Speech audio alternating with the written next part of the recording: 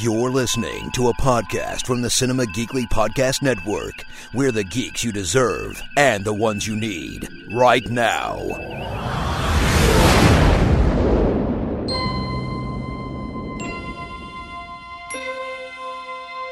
Space, the final frontier.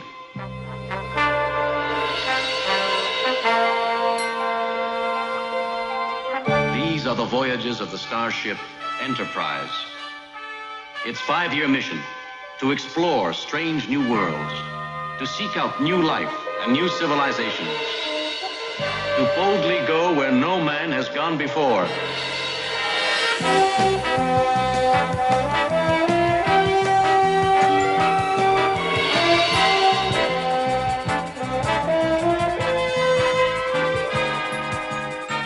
It's another episode of I'm a Doctor, Not a Podcast, Cinema Geekly Star Trek podcast. It is Anthony Lewis, joined once more by Fleet Admiral Ben Knight. Hello, Ben. Hello. You know what? I'm not quite a Fleet Admiral, but I am gaining. I think I'm... Yeah, how are you getting on now? So you're playing this on PS4? Yes. We're talking about Star Trek Online, in case people did not listen to the last episode that we recorded, in which I believe I talked about it for about 15 to 20 minutes.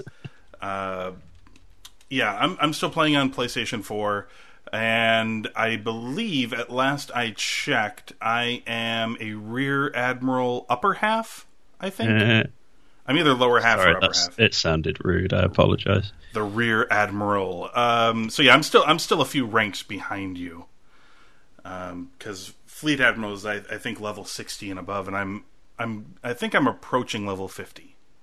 So that's pretty good. You've been playing hard. Are you grinding that, or are you buying extras and stuff? I'm just grinding it. I haven't spent a cent on this game. I did say at the start though, it is a game that you can grind reasonably well, isn't it? Yeah. I mean, I think only once did I have to actually go out of the stories to gain enough XP to start another. They must be being pretty generous on the PS4 then. Yeah.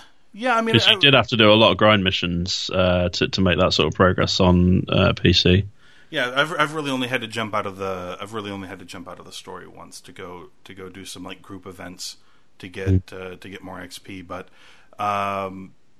yeah, But you're stuck. Tell me about the thing you're stuck on, because listeners may help with this. Come on. I'm so stuck. Actually, I don't think the listeners are going to be able to help. I've been everywhere, and the word I'm getting is that the mission is buggy. I don't know how this mission is for PC users, but is the fluid dynamics mission. So you're in fluidic space. I'm hanging out with Tuvok, who's now in charge of Voyager, and I'm with him with a bunch of other ships.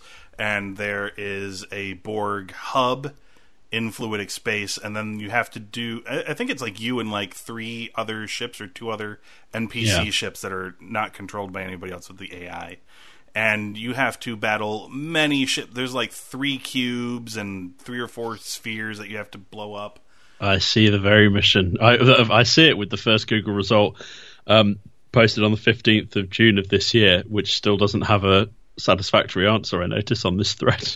No. Shit. And so once you've destroyed all of these cubes and spheres, you are left with an object I don't think I've seen in an episode of Star Trek. This might be a Star Trek Online exclusive creation, but it is a Borg command diamond. It is basically a sort of diamond-y shaped Borg vessel. It looks like Leviathan from Hellraiser 2. Yeah, and it's extremely overpowered. You cannot destroy this thing on your own. On my own, I think I was able to get it down to 89% shield power, and then it just went back up. And I guess the idea here is that you and your other NPC ships are supposed to attack it, and it's going to take a small amount of time, but eventually you destroy it and you move on. And on the mini-map, there is a kind of like a red circle, which tells you like where the objective is on the map that you have to go. And this Borg command diamond flies outside of the circle and travels faster than any of the NPC ships can, and the NPC ships lag behind or they get stuck on walls, and the command diamond flies far, far away. It moves way quicker than anything else. And basically, I'm told at the moment that this is not supposed to be how the mission plays out. And the diamond is supposed to move a lot slower so the ships can stay with you and you can continue to attack it. And apparently now the idea is that you just replay it and eventually the diamond will get stuck on an object and you hope that it gets stuck and then your ships can catch up and then you can destroy it. But I've yet to encounter this and it's been about a month. Well, as I say, this post here goes back to June. Although, actually, hang on. On this post, there's someone describing exactly the problem, and then underneath it says, "Edit, I've completed the mission." So, but yeah, I think reading through it, that is just through restarting it over and over again. And it sounds like you just have to get lucky that it'll collide with an immovable object in the background, and it gets stuck, and then you can blow it up. Because otherwise, it moves too quickly. It can take forever, and I haven't had the time. I have thought about starting a new game playing through as like a Klingon or a Romulan, because obviously they have their own stories, I believe. Yeah. So I have thought about doing that, although I don't know. I've got a lot of other games to play, so it's like, I had the same problem with that. I have done some of the initial missions as other characters, but right. I'm interested in the new stories, but I don't like having to start from zero after having put so much time into building up my rank and getting my halfway decent ship in order. So yeah, I had a similar sort of conceptual problem with that. Is you know, let's say you choose being a Fed. And especially if you're playing it as a grind, it takes so much work. Indeed. And then, you know, you just don't really fancy grinding through another character storyline. It's just a bit much, isn't it? Mm-hmm. So let's move on. Obviously, there's some big news we're going to talk about at the end of the episode. We're going to make you stick around until the end of the episode before we talk about the most relevant news. Which is in relation to the brand new television show, but this has been this year, Ben. Despite the fact that I think most people will be happy to see 2016 come to an end. Oh God, yeah! Someone stick a stake in the fucker and make sure it's dead. It has been, at least for Star Trek, a milestone year in many ways. This was the 50th anniversary year. Star Trek Which Beyond you can tell from all of the fuss that was made about... Oh, wait. Oh, sure. Whoops. Star Trek Beyond is out on Blu-ray now. I've got my copy, of course, because I'm a completionist. And they actually have like a lovely piece about 50 years of Star Trek and a send-off for Leonard Nimoy and Anton Yelchin on the Blu-ray they put together.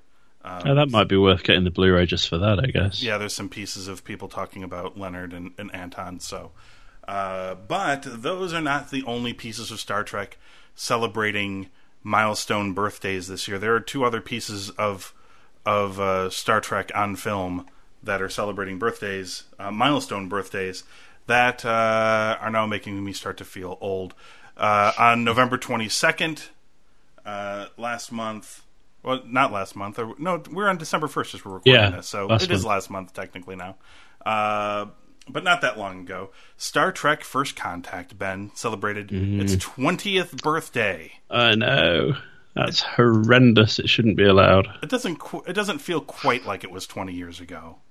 It really doesn't. But despite how old it's making me feel at the moment, and perhaps worst of all you, as you are older than I am, but... rub that in. Thanks for that. No problem. I'm already ill, so, cheers. I'm making it far worse. Now you're going to go into convulsions and shivers on the couch. Well, the shivers have started, so, yeah, just the convulsions to come. But yeah, I think this is going to probably be the only highly, at least as far as like critical acclaim goes, of the next gen movies. I know that you have, is it Insurrection or Nemesis that you have a soft spot for? Softer than most fans. I can't remember. I think it was Nemesis. Yeah, that was when we got into the discussion about, yeah. Yeah.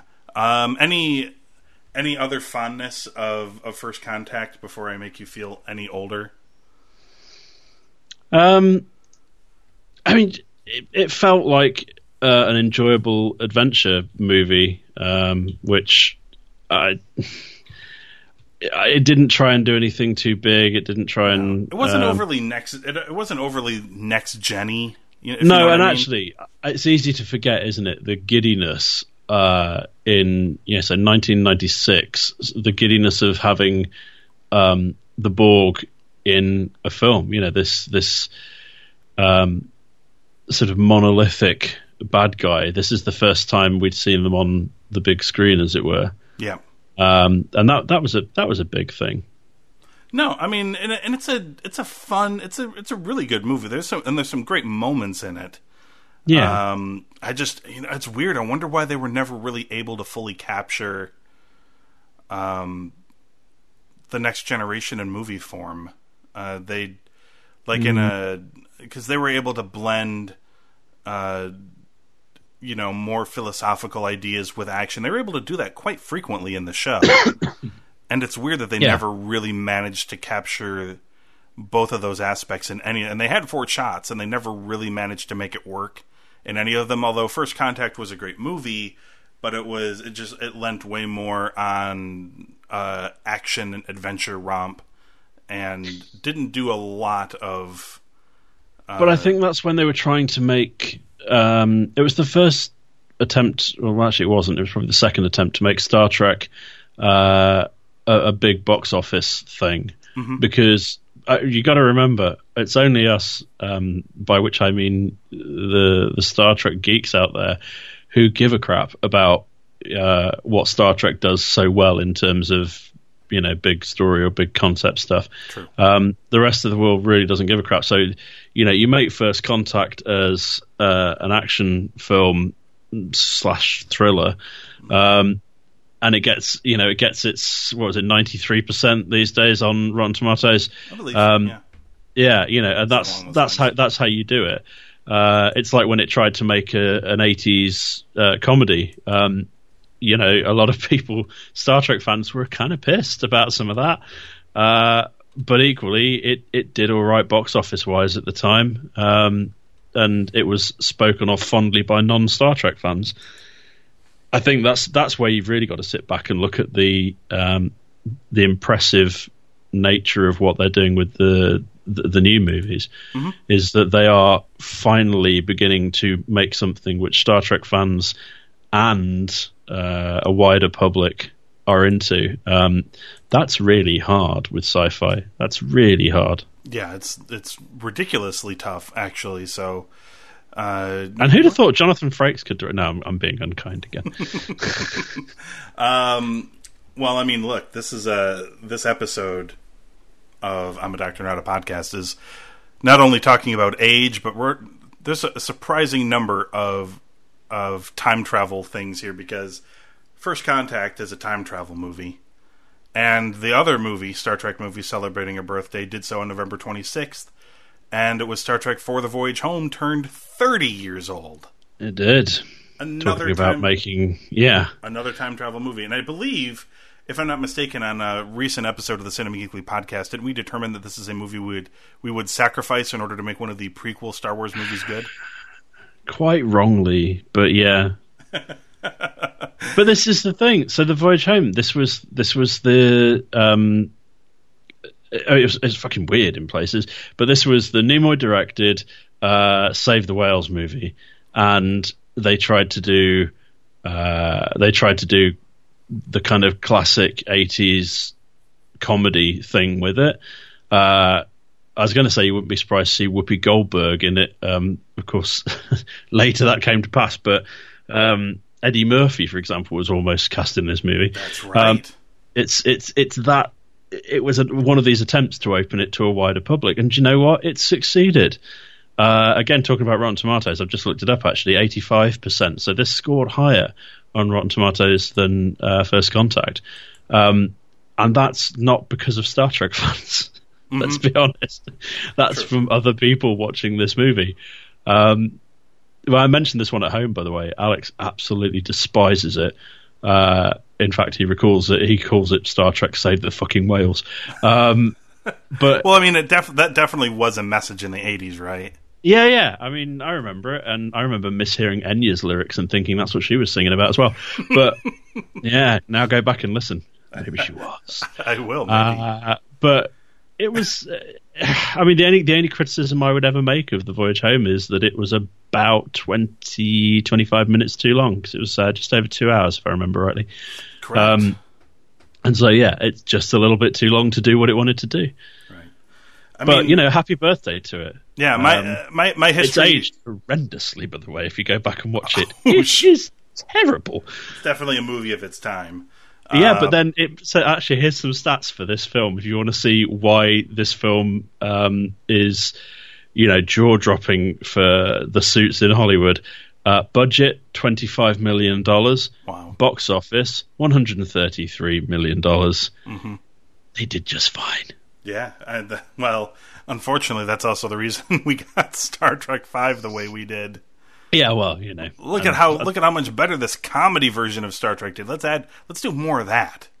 Yeah, well, I'm not sure I can speak quite so fondly of that. No, and we've mentioned many times that I think the consensus is that the comedy worked because they were fishes out of water. Essentially, they were out of their element, being futuristic space people from many centuries beyond in the 80s. That's the comedy.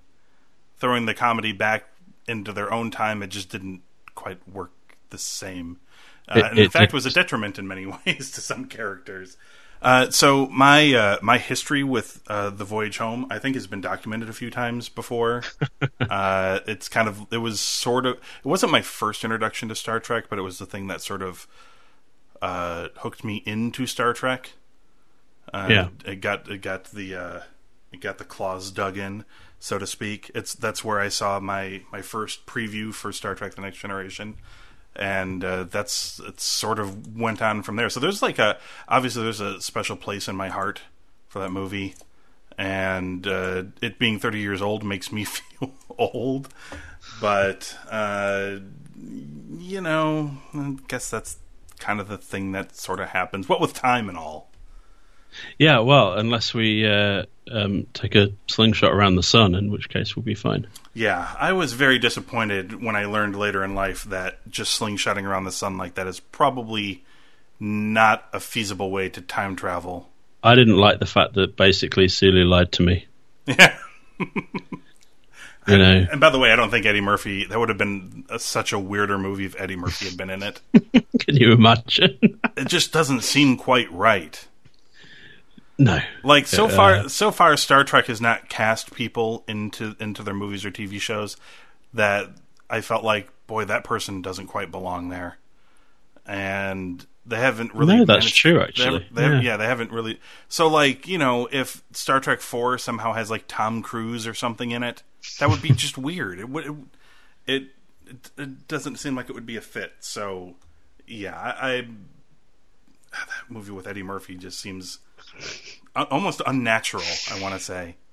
It is quite surprising that Whoopi Goldberg didn't get cast in it. If they were looking to do, and they really were obviously trying to make an archetypal zeitgeist 80s movie, and if they were talking to him, I would imagine they probably had also considered a number of other, I guess maybe Ted Danson and people like that. All of the people who were doing those films in the 80s, you know? Sure.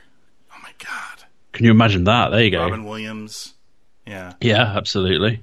Let's talk about I have one other time travel piece, sort of.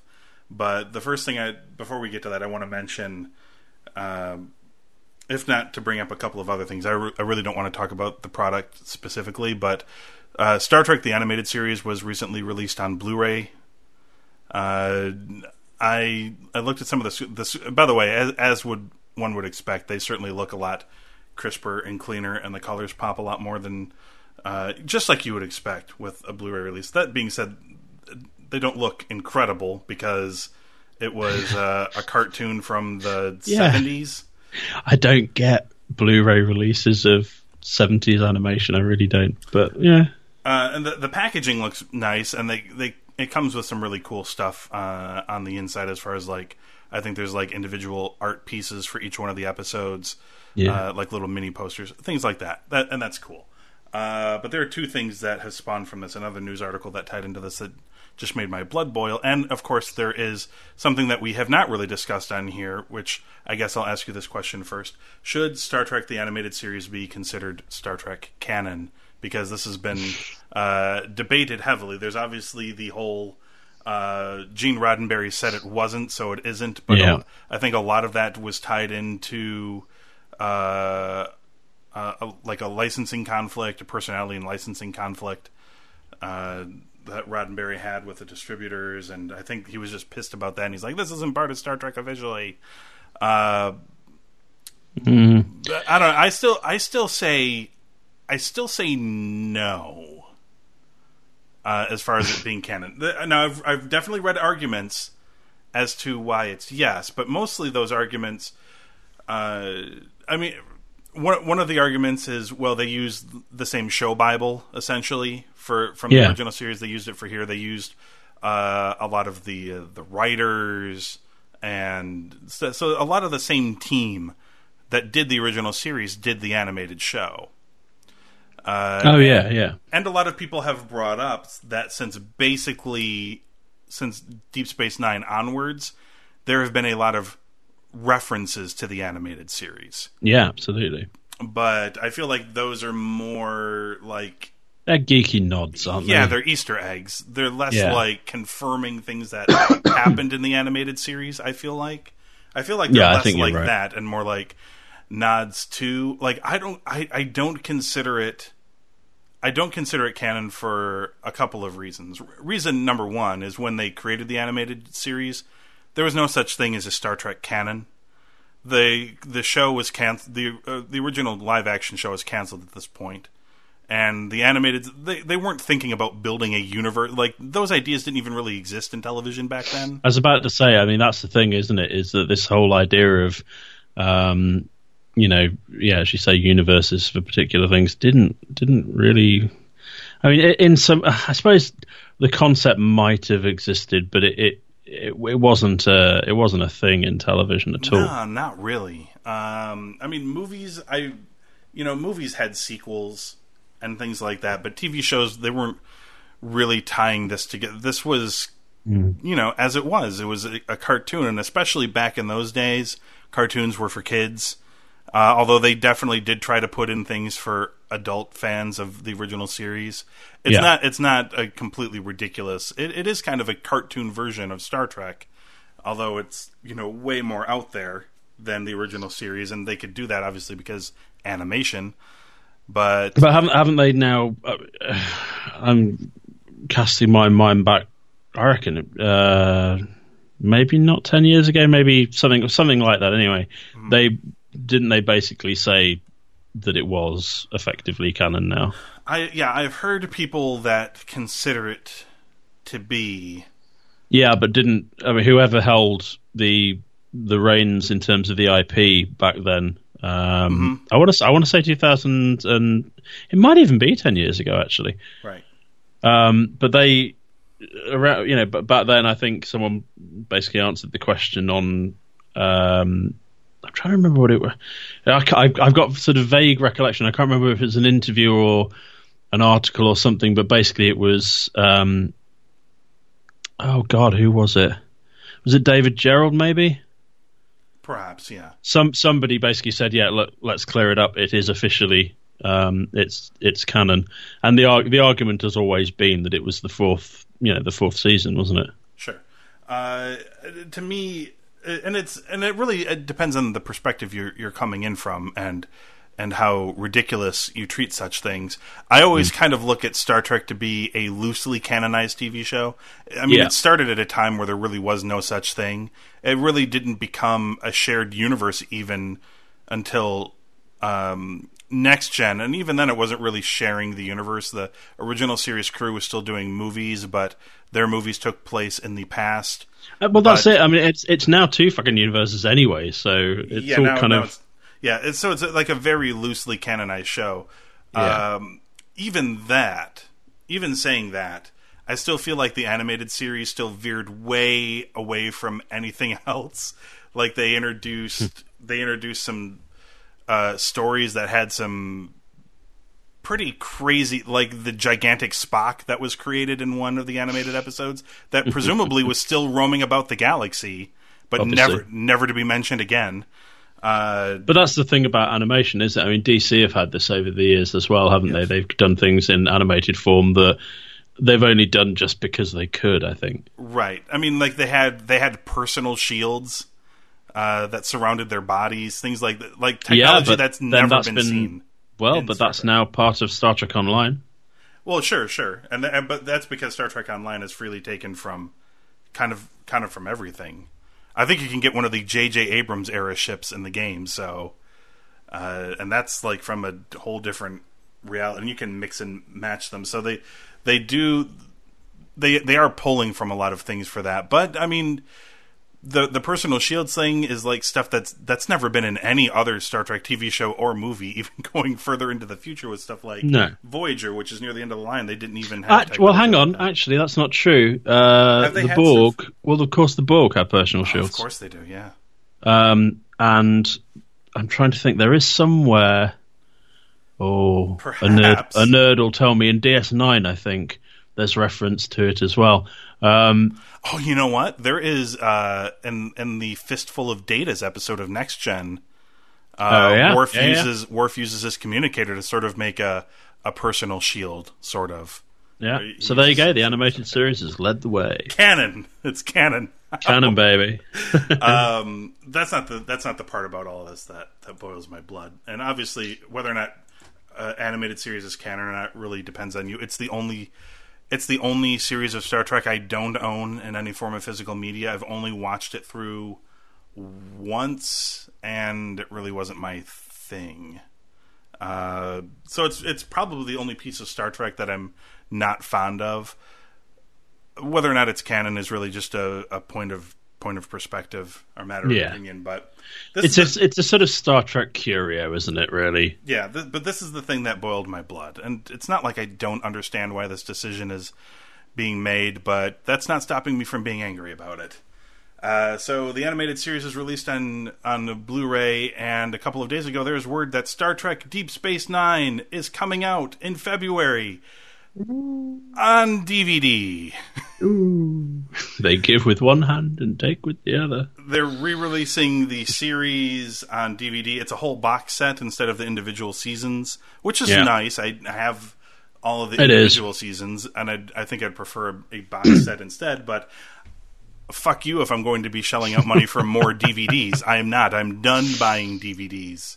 You shouldn't even be buying Blu-ray. You should be buying them all as digital media now, surely. As in online media. No.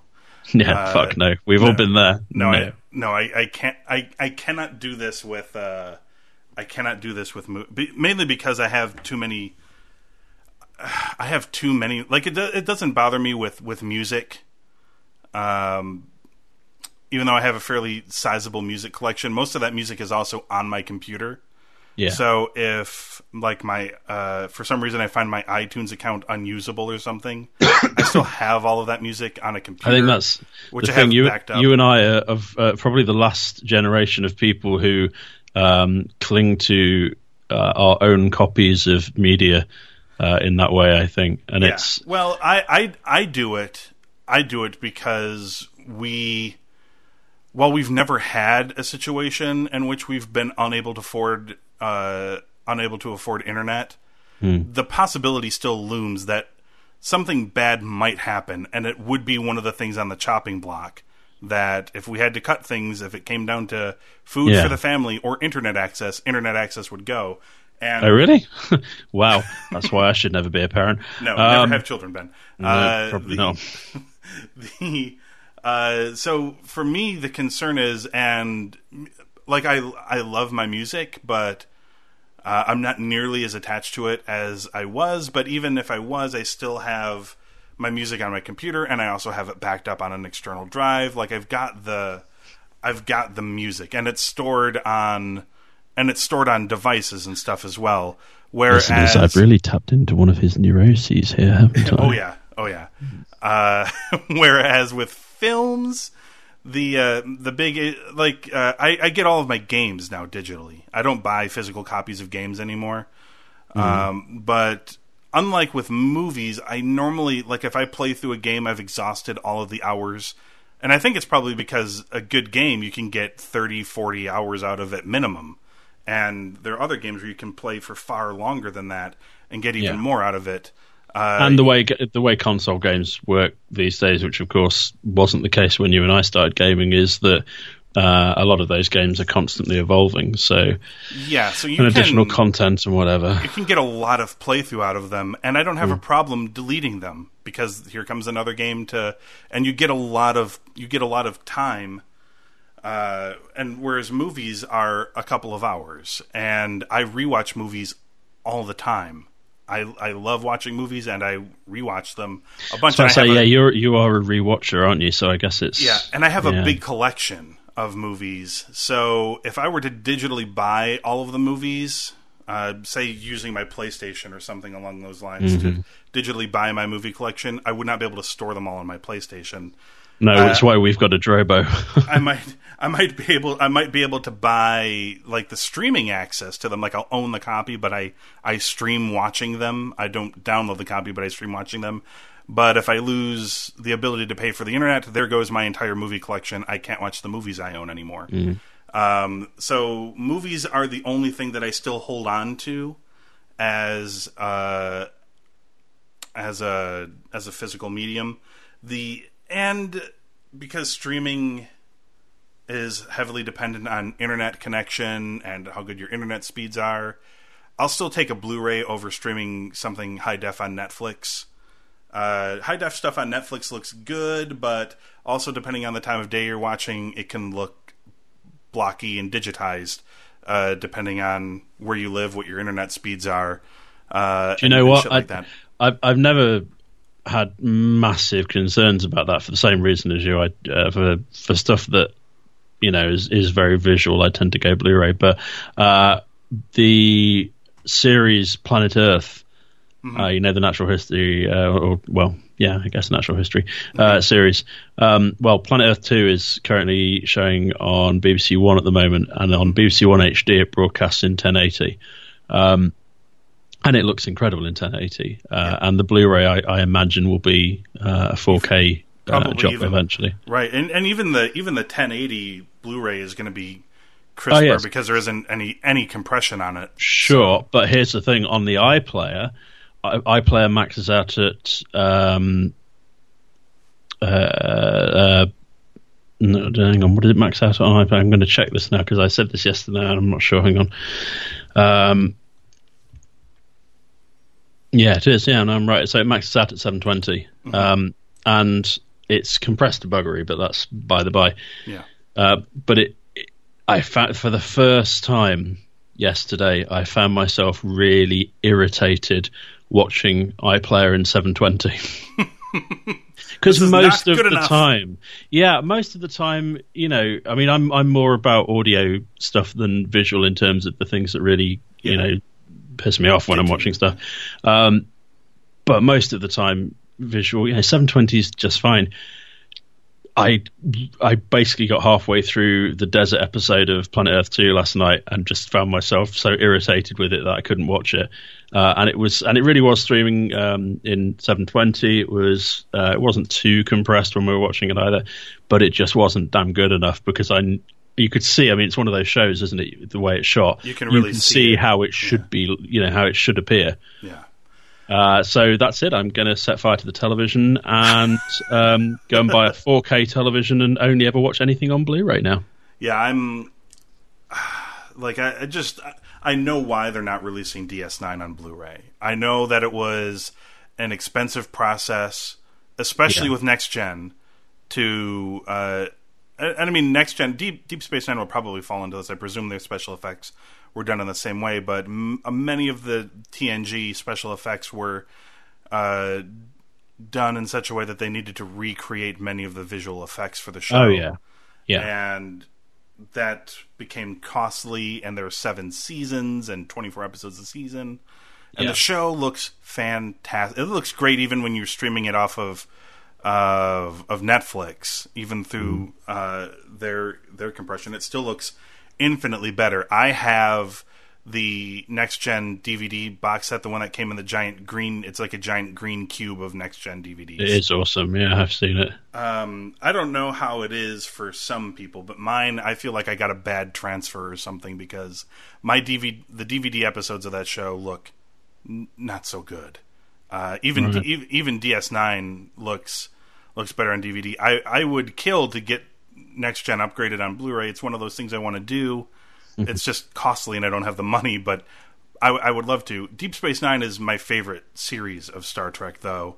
And it feels kind of worthy of a Blu-ray release as well. The upgrade, but it's costly, and the show is nowhere near as popular as Next Generation. Exactly. And so we're probably, I know why they did animated series, because animated series it's animation, and you're just cleaning up the animation, and not very many episodes. That would have been really cheap to put together. That's a lot easier than it would be for DS9, which had 7 seasons. So you and I, sir, are probably going to have to sit here while Deep Space Nine and Voyager probably never get Blu-ray releases, which is sad. It is sad, yeah. I mean, Voyager, I'd love to see that on Blu-ray as well. Agreed. It is really quite sad. But fear not, because those lovely people at Star Trek, for that is the entity, those lovely people at Paramount, or whoever the fuck, CBS, I guess, are going to make it all better by this show that's, I'm sure, being shot in 4K. And is going to be tremendous. Discovery, yeah. Presumably, it will be shot in. Well, I mean, yeah, I'm sure it'll be. Little worried, of course, they plan on delivering it over CBS All Access, which would suggest that they're not going to be perhaps pulling out all the stops for 4K. But yeah, I mean, CBS All Access isn't. I mean, they're not. See, that's a 720 service as well at the moment. 720? Yeah, it looks like it. People are going to be mad. Before we talk about this, the casting for Discovery, there's one more piece in relation to time travel. This blew my mind when I read about it. Because I knew about some of this. I knew some of the surrounding story about this, but I didn't really know about this particular bit or the details of it, which is... after Star Trek The Motion Picture, Gene Roddenberry got to work on the second movie, but this is the stuff that I knew. I knew that Paramount didn't want him in charge anymore. They weren't happy. I don't think they were happy with Motion. Even though Motion Picture did pretty good box office wise, I don't think they were happy with the movie. I think they wanted something different. And they were working on kind of pushing him out of the way into the, whatever it was, the George Lucas role, right? The consulting producer or something where... I would say that was a pretty accurate portrayal, yeah. And what I didn't know was... And I presumed he was... When he started work on Star Trek 2, because I heard the stories about when they brought in Nick Meyer, and he and Nick Meyer butted heads over the direction of the movie and stuff. I've heard about all of that. What I never heard about was what Roddenberry's idea was for Star Trek 2, and I read about it today, and it's blown my mind pretty much out of the water. Have you heard about it? I have. I've actually bookmarked it to read, and I haven't read it yet. Go on. Okay, so he wanted to make a sequel that got back to the elements that made Star Trek so popular: Klingons, time travel, the Guardian of Forever, and Sarek and Amanda. Although Sarek and Amanda made Star Trek popular, I don't recall this, but I know people like Klingons. I know they like time travel. I know they like City on the Edge of Forever. And Sarek became popular, but he certainly wasn't by then, I don't think. No. Sarek, to me, really didn't take off until his Next Gen appearances as an iconic character. And that's just because he was great in those episodes. So anyway, in the story that Roddenberry produced, the Enterprise returns to Earth to find bodies floating in space. They eventually discover that history has been changed by the Klingons, and the Federation no longer exists. As to why the Enterprise still exists when the Federation does not, the answer is that anyone traveling at warp speed when the change in the timeline occurred is immune. I guess that makes no sense, but okay. There'd be quite a few Starfleet vessels still knocking about, you'd think, then. But anyway. You would, right? Yeah. Maybe Enterprise was the only one traveling at warp at the time. With the Federation never having existed, Earth is populated with a savage race of proto-humans. Oh, no. The crew learns that the Klingons use the Guardian of Forever to go back into time and change history. When more Klingons arrive at Earth, the Enterprise hides behind a moon to evade detection. This is where shit gets weird, if it isn't already weird sounding to you already. In San Francisco, near the site of what would have been Starfleet headquarters, Amanda, now remember this is Spock's mother, in a Star Trek movie, mind you, Amanda is brutally raped by Klingons. The fuck? And Sarek sacrifices his life to save Kirk and Spock. Uh-huh. So Amanda gets raped by Klingons, and Sarek is dead. The crew returns to the planet where the Guardian is located to go back. Just struggling slightly with the need for her to be raped by Klingons, but all right. This is definitely going back to what made Star Trek so popular: Amanda being raped. There's lots of rape in. Yeah. I mean, outside of a space scene, which you, I believe, continue to contend that Khan was very rapey in that episode. He was epically rapey. There was only the hints. He never raped. Although he now, if you go back and watch it, I mean, it's basically Trump with his hair down. If you go back and watch that. So the crew goes to the Guardian to try to reverse the damage the Klingons have done. When a Klingon ship attempts to block a much larger Guardian portal, the Enterprise crashes through said giant Guardian portal and ends up in Canada in the 1960s. Instead, they didn't arrive when they meant to. A U-2 spy plane mistakes the crashed Enterprise for an alien spacecraft, which it kind of is. I was about to say, mistakes or correctly identifies. Well, this causes President John F. Kennedy to cancel his trip to Dallas in November 1963, which is also preventing the assassination of JFK, thus altering the timeline. Realizing that they were the ones who altered the timeline, Kirk visits JFK in the Oval Office. However, Kirk is not forced to ask the president to sacrifice himself to correct the timeline. Instead, the crew repair the timeline, in parentheses, mysteriously, that the Klingons disrupt and return to the 23rd century. To their surprise, Dr. McCoy returns to a wife due to the changes that the Enterprise crew had made in the past. Apparently, there were further revisions.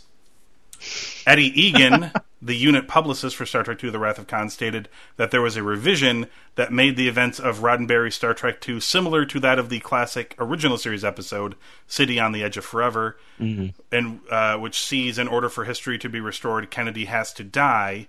In this version, Spock appears behind a fence and fired the fatal gunshot that assassinated JFK.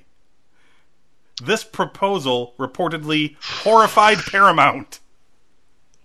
I don't know. So far, it's the best thing I've heard. The Great Bird of the Galaxy, Ben. What would you have watched this knowing that we got Wrath of Khan? Would you have watched this where Klingons use the Guardian to take over Earth to create proto-humans, and then the Enterprise goes back to try to stop them, but accidentally end up in 1960s Canada, only then to alter the timeline, forcing Spock to become the shooter on the grassy knoll? You'd politely escort Roddenberry out of the building, wouldn't you? Let's be honest. Although let's be honest about this tired, as well. Gene. Let's go get a coffee. Doesn't he look tired?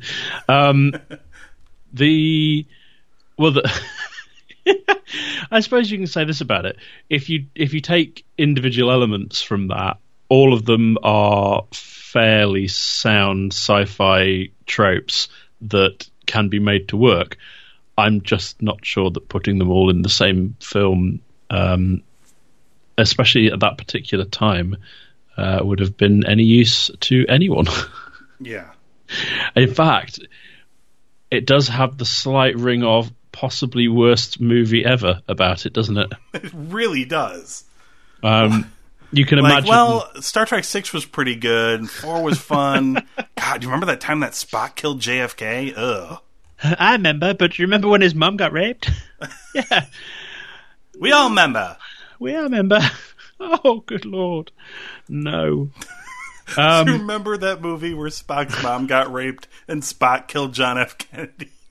I can't even believe I'm saying It just sounds like someone's had a really bad bang on the head, doesn't it? I have no idea why this movie didn't get made, Ben. Not sure. Really? You've given me about 10 so far. Fuck. Well, everybody, that's and somewhere in an alternate universe, that could have been Star Trek 2. The Wrath of Spock, apparently. Good Lord. Okay, so... Hang on, something's troubling me now. Okay. I think somewhere... Am I imagining this? Haven't I seen Spock firing that very shot? Isn't there... Is there a YouTube video where someone's mocked it up? Or so? I've seen that somewhere, you know. Perhaps. Maybe Either that or I've just got a crazy visual imagination, maybe. Spock If that exists, someone needs to send us a link. Spock shoots JFK. Yeah. Maybe videos? And Rose McGowan was next to him in the car. No, hang on, that's the video to Coma White. That's not right. Anyway, someone I'm sure. Not finding anything, but I kind of want to see it now.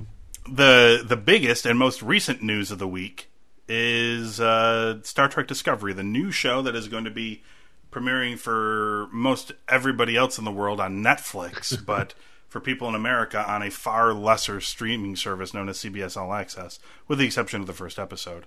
They have announced casting. So there was before this announcement came out, there was actually the rumor, it was very heavily rumored, that actress Michelle Yeoh was going to be cast in the show. Now, she is probably best known for being in Crouching Tiger, Hidden Dragon, which is a movie I've not seen. Apparently, they've also made a sequel or a TV show based off of that or something, which she was also in. It's something also I have not seen, but I am told that that she is good in them. And she is. She's certainly good in the film.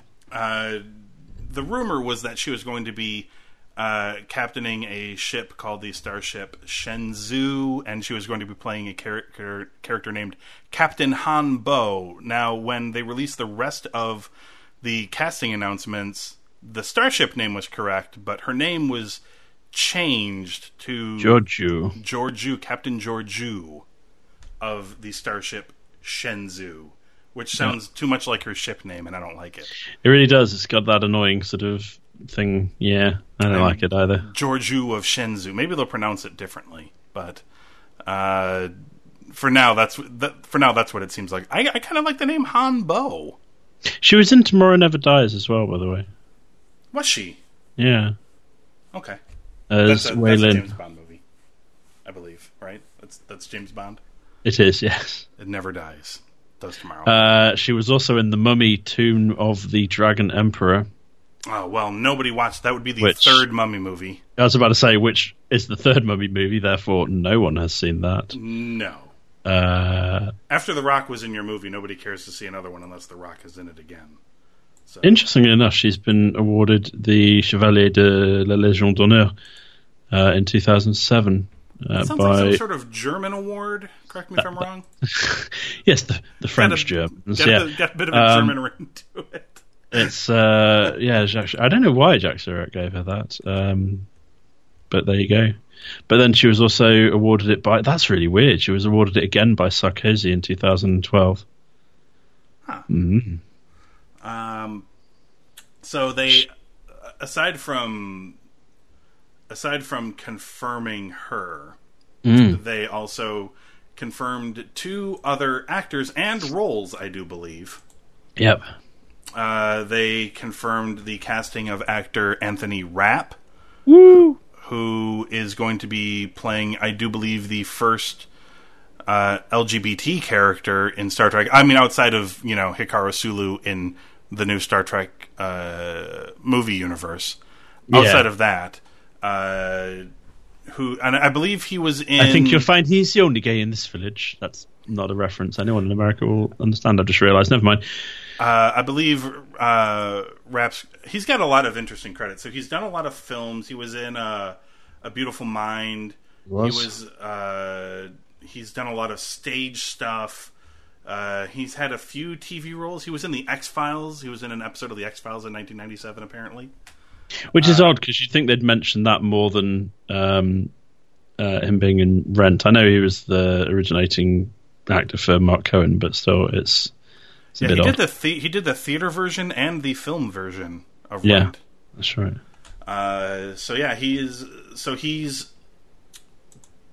He has a lot of stuff. I don't think I've remember him in A Beautiful Mind. Was he the roommate of Russell? Have you seen A Beautiful Mind? I'm wondering if he was the roommate of Russell Crowe in A Beautiful Mind.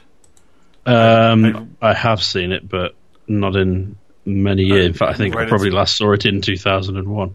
It's been a while since I've seen it as well. And they're saying he played Bender, which is my mind immediately went to the robot from Futurama.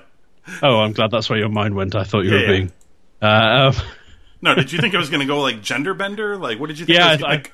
That's people still use that in the UK, which is wow, really somewhat tragic. But there you go. Oh no. His roommate was played by Paul Bettany. That makes sense. I was about to say, I've just found that as well. Yeah, I don't know who he played in it. I think Bender was one of his chums at school, or one of the people he worked with, or something like that. Yeah, okay. Yeah.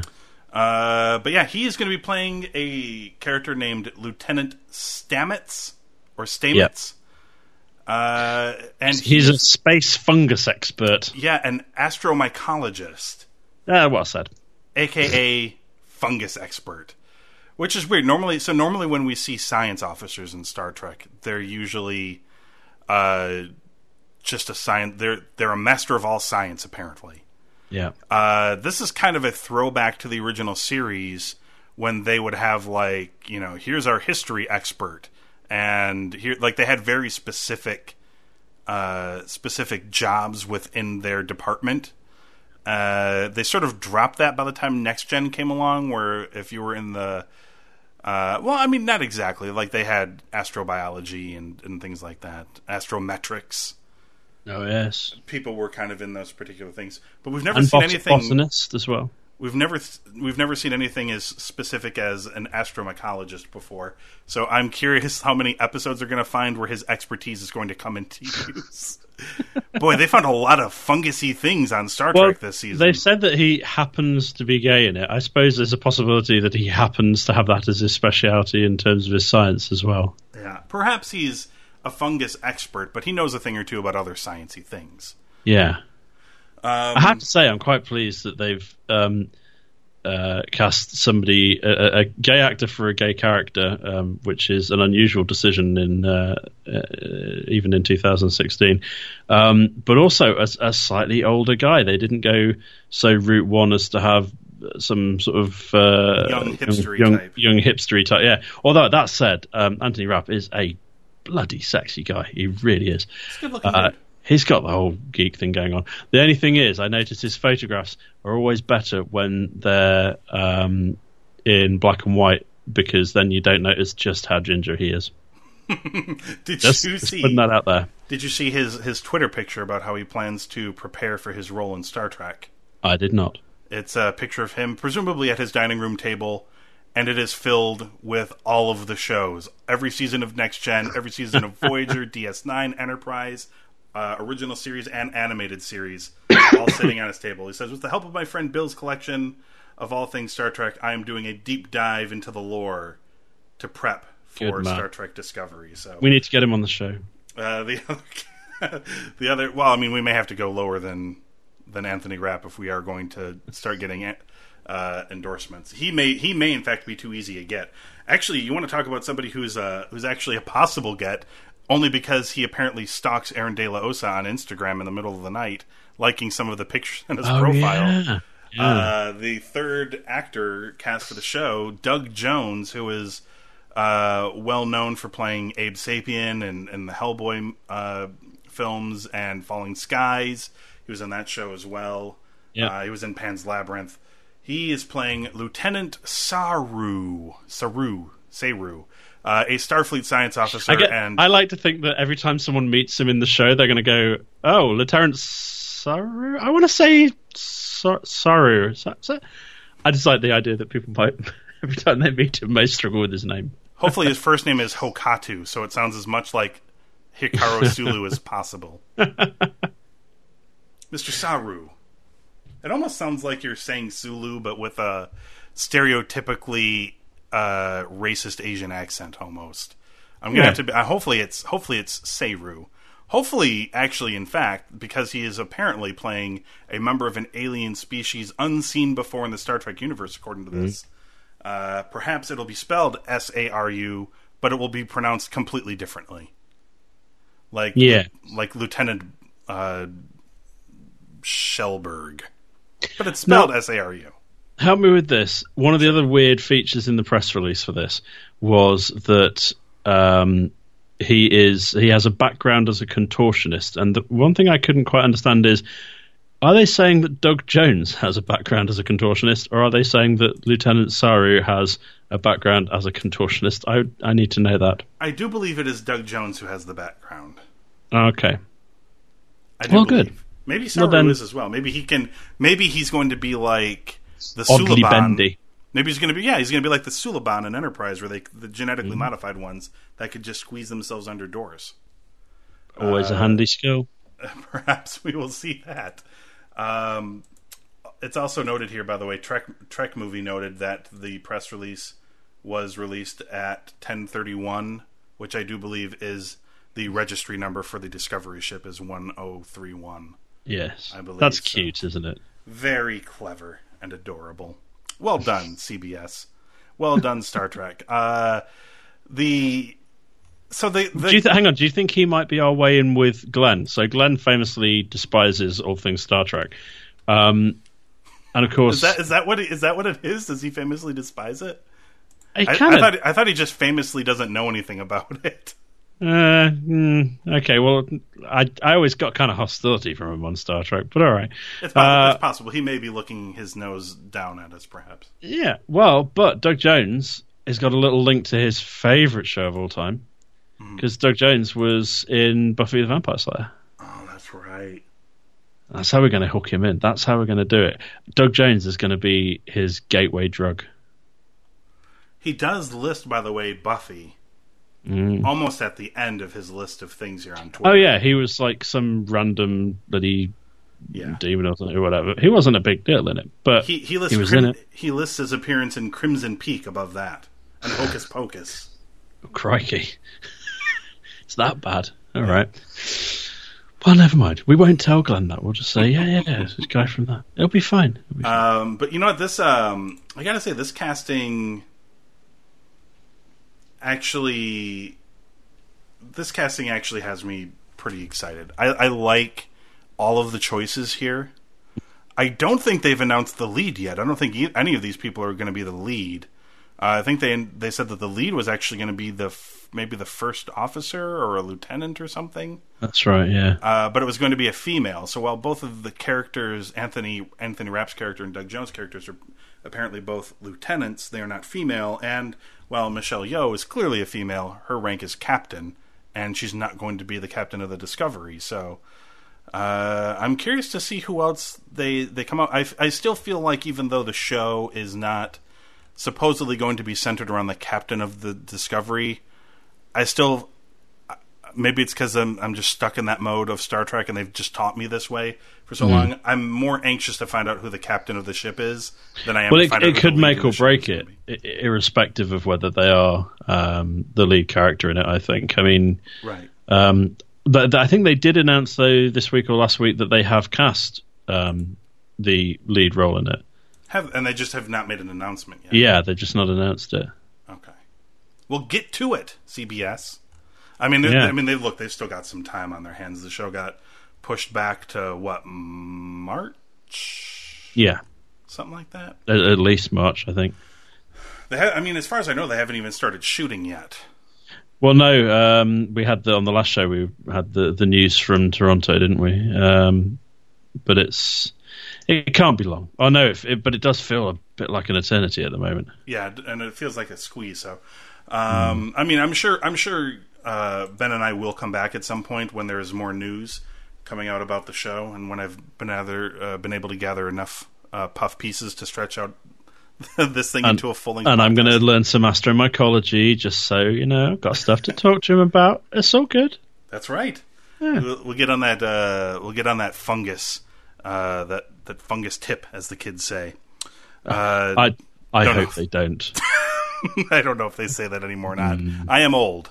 It's possible that I could be out of touch on the subject matter. Now, shall we? The conversation we sort of touched upon that we had off air. Shall we discuss this about the possibility of celebrity endorsements? Yeah. So basically, on a show that I do over here, the Manchester Phoenix podcast, available on iTunes. Available on iTunes. We had in our first episode of this series, actually, we had the news that the other ice hockey team in our fair city had celebrity endorsement from everyone's favourite. No, he's not anyone's favourite anything, is he? Justin Bieber. Who, but the thing is, he's Canadian, so and Phoenix currently aren't practicing in Manchester, and Storm were closer, and he was drawn to them like a fly to shit. May I ask what the celebrity endorsement consisted of? Like, did they get just a load of photos and crap? Okay, I mean, they weren't even able to get some sort of like audio bumper where he's like, "Hey, I'm Justin Bieber and I like hockey." They didn't get anything like that? I bet they did. And if they didn't, they're even more ridiculous than I thought they were.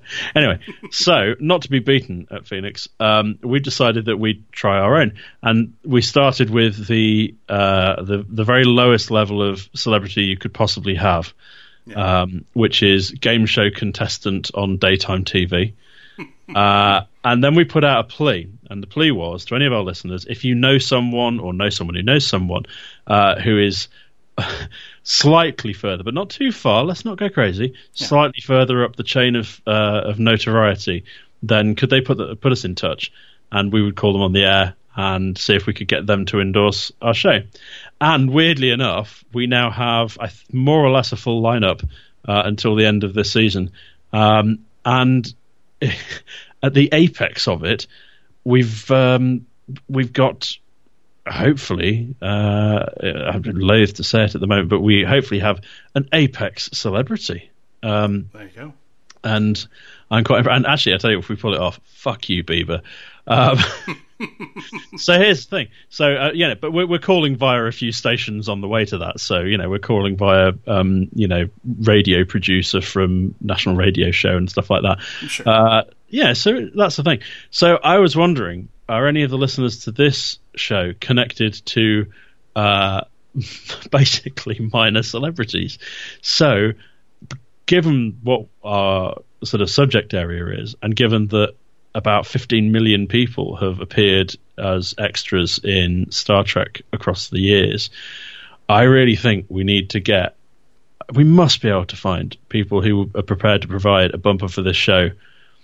I'm John Bobbins, and I played security guard number 3. Yeah, exactly. Actually, as you see, I already shot too high there by giving the rank of lieutenant something. No, you're quite right. Security guard 3, red shirt 2.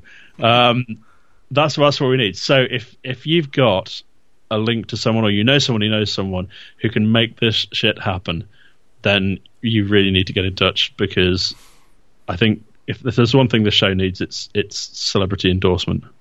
Hi, I'm Fran Smith, and I played shopper number 23 in the shopping center scene of Encounter at Farpoint. Oh, I would love to get her.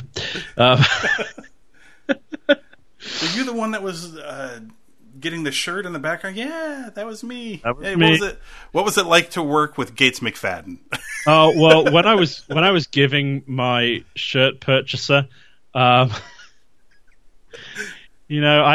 mean, my character, it wasn't right out there, obviously, but my character had a really tough week that week, and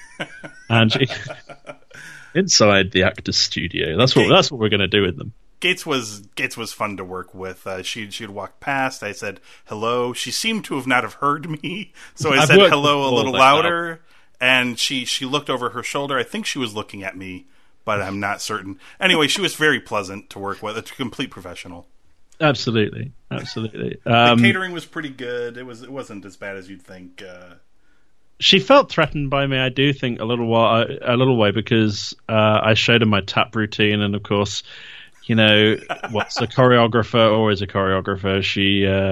I think she took against me, but I don't want to say too much, but I feel like I may have been at least partially responsible for her leaving the show after the first season. Some people have asked whether it was, a Janeway 7 sort of situation between us, and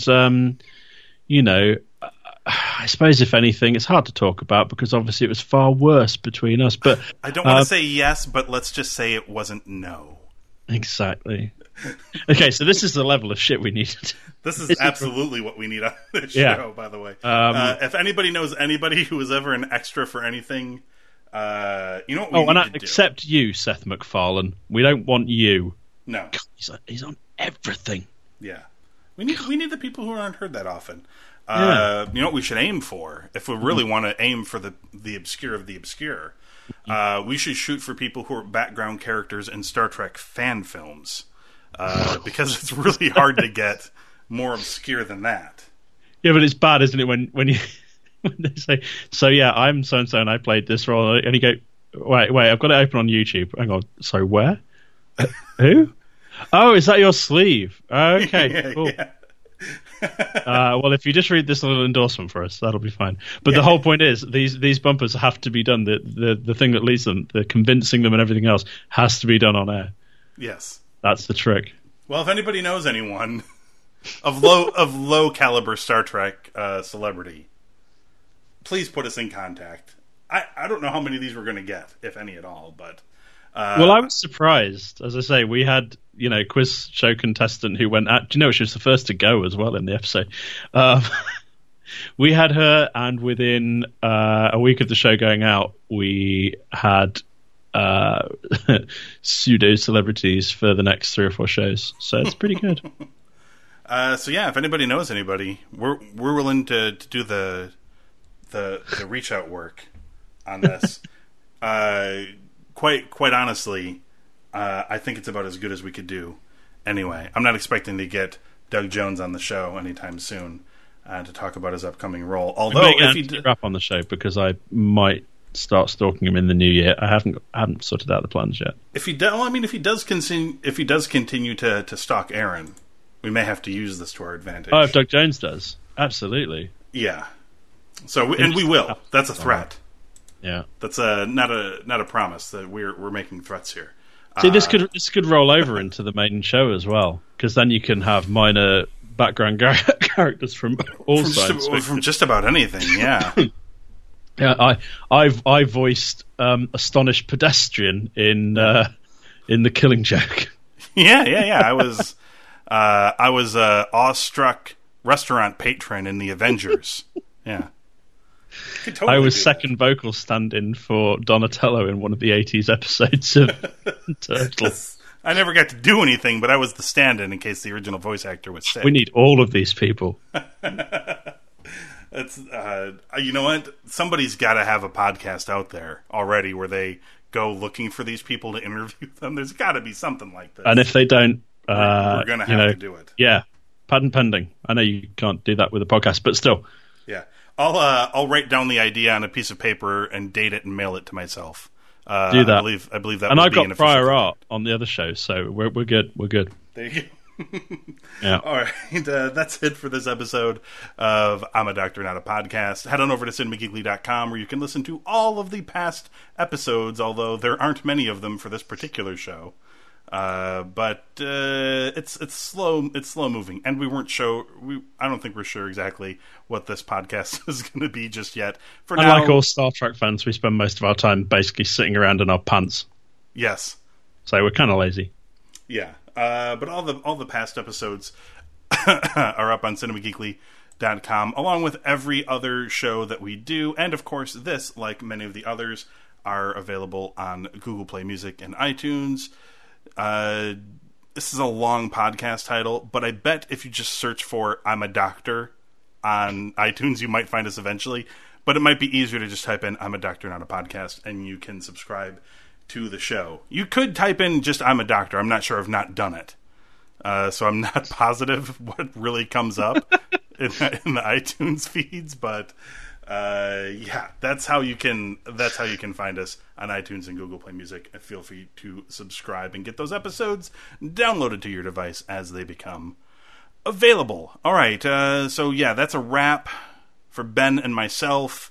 We will return sometime. My guess is not until the new year. I feel like by the time January rolls around, we'll have some new casting announcements and maybe even some word about filming, or maybe even some sneak peeky type stuff. If the show is supposed to come out in like March, or I could be wrong about March. It might actually have been moved to May. I'm actually not sure now. Do you know, I can't remember, and I did know because on the last show we discussed it because I found out some information about it, hadn't I? In fact, it's got to be May, is my feeling. Yeah, I think it must be. Because March is not enough time to film episodes and do post and visual effects and turn. There's no way. It's got to be moved to May instead of March. So just go back when you listen to this episode, rewind it, and in your heads, whenever I say March, just pretend I said May.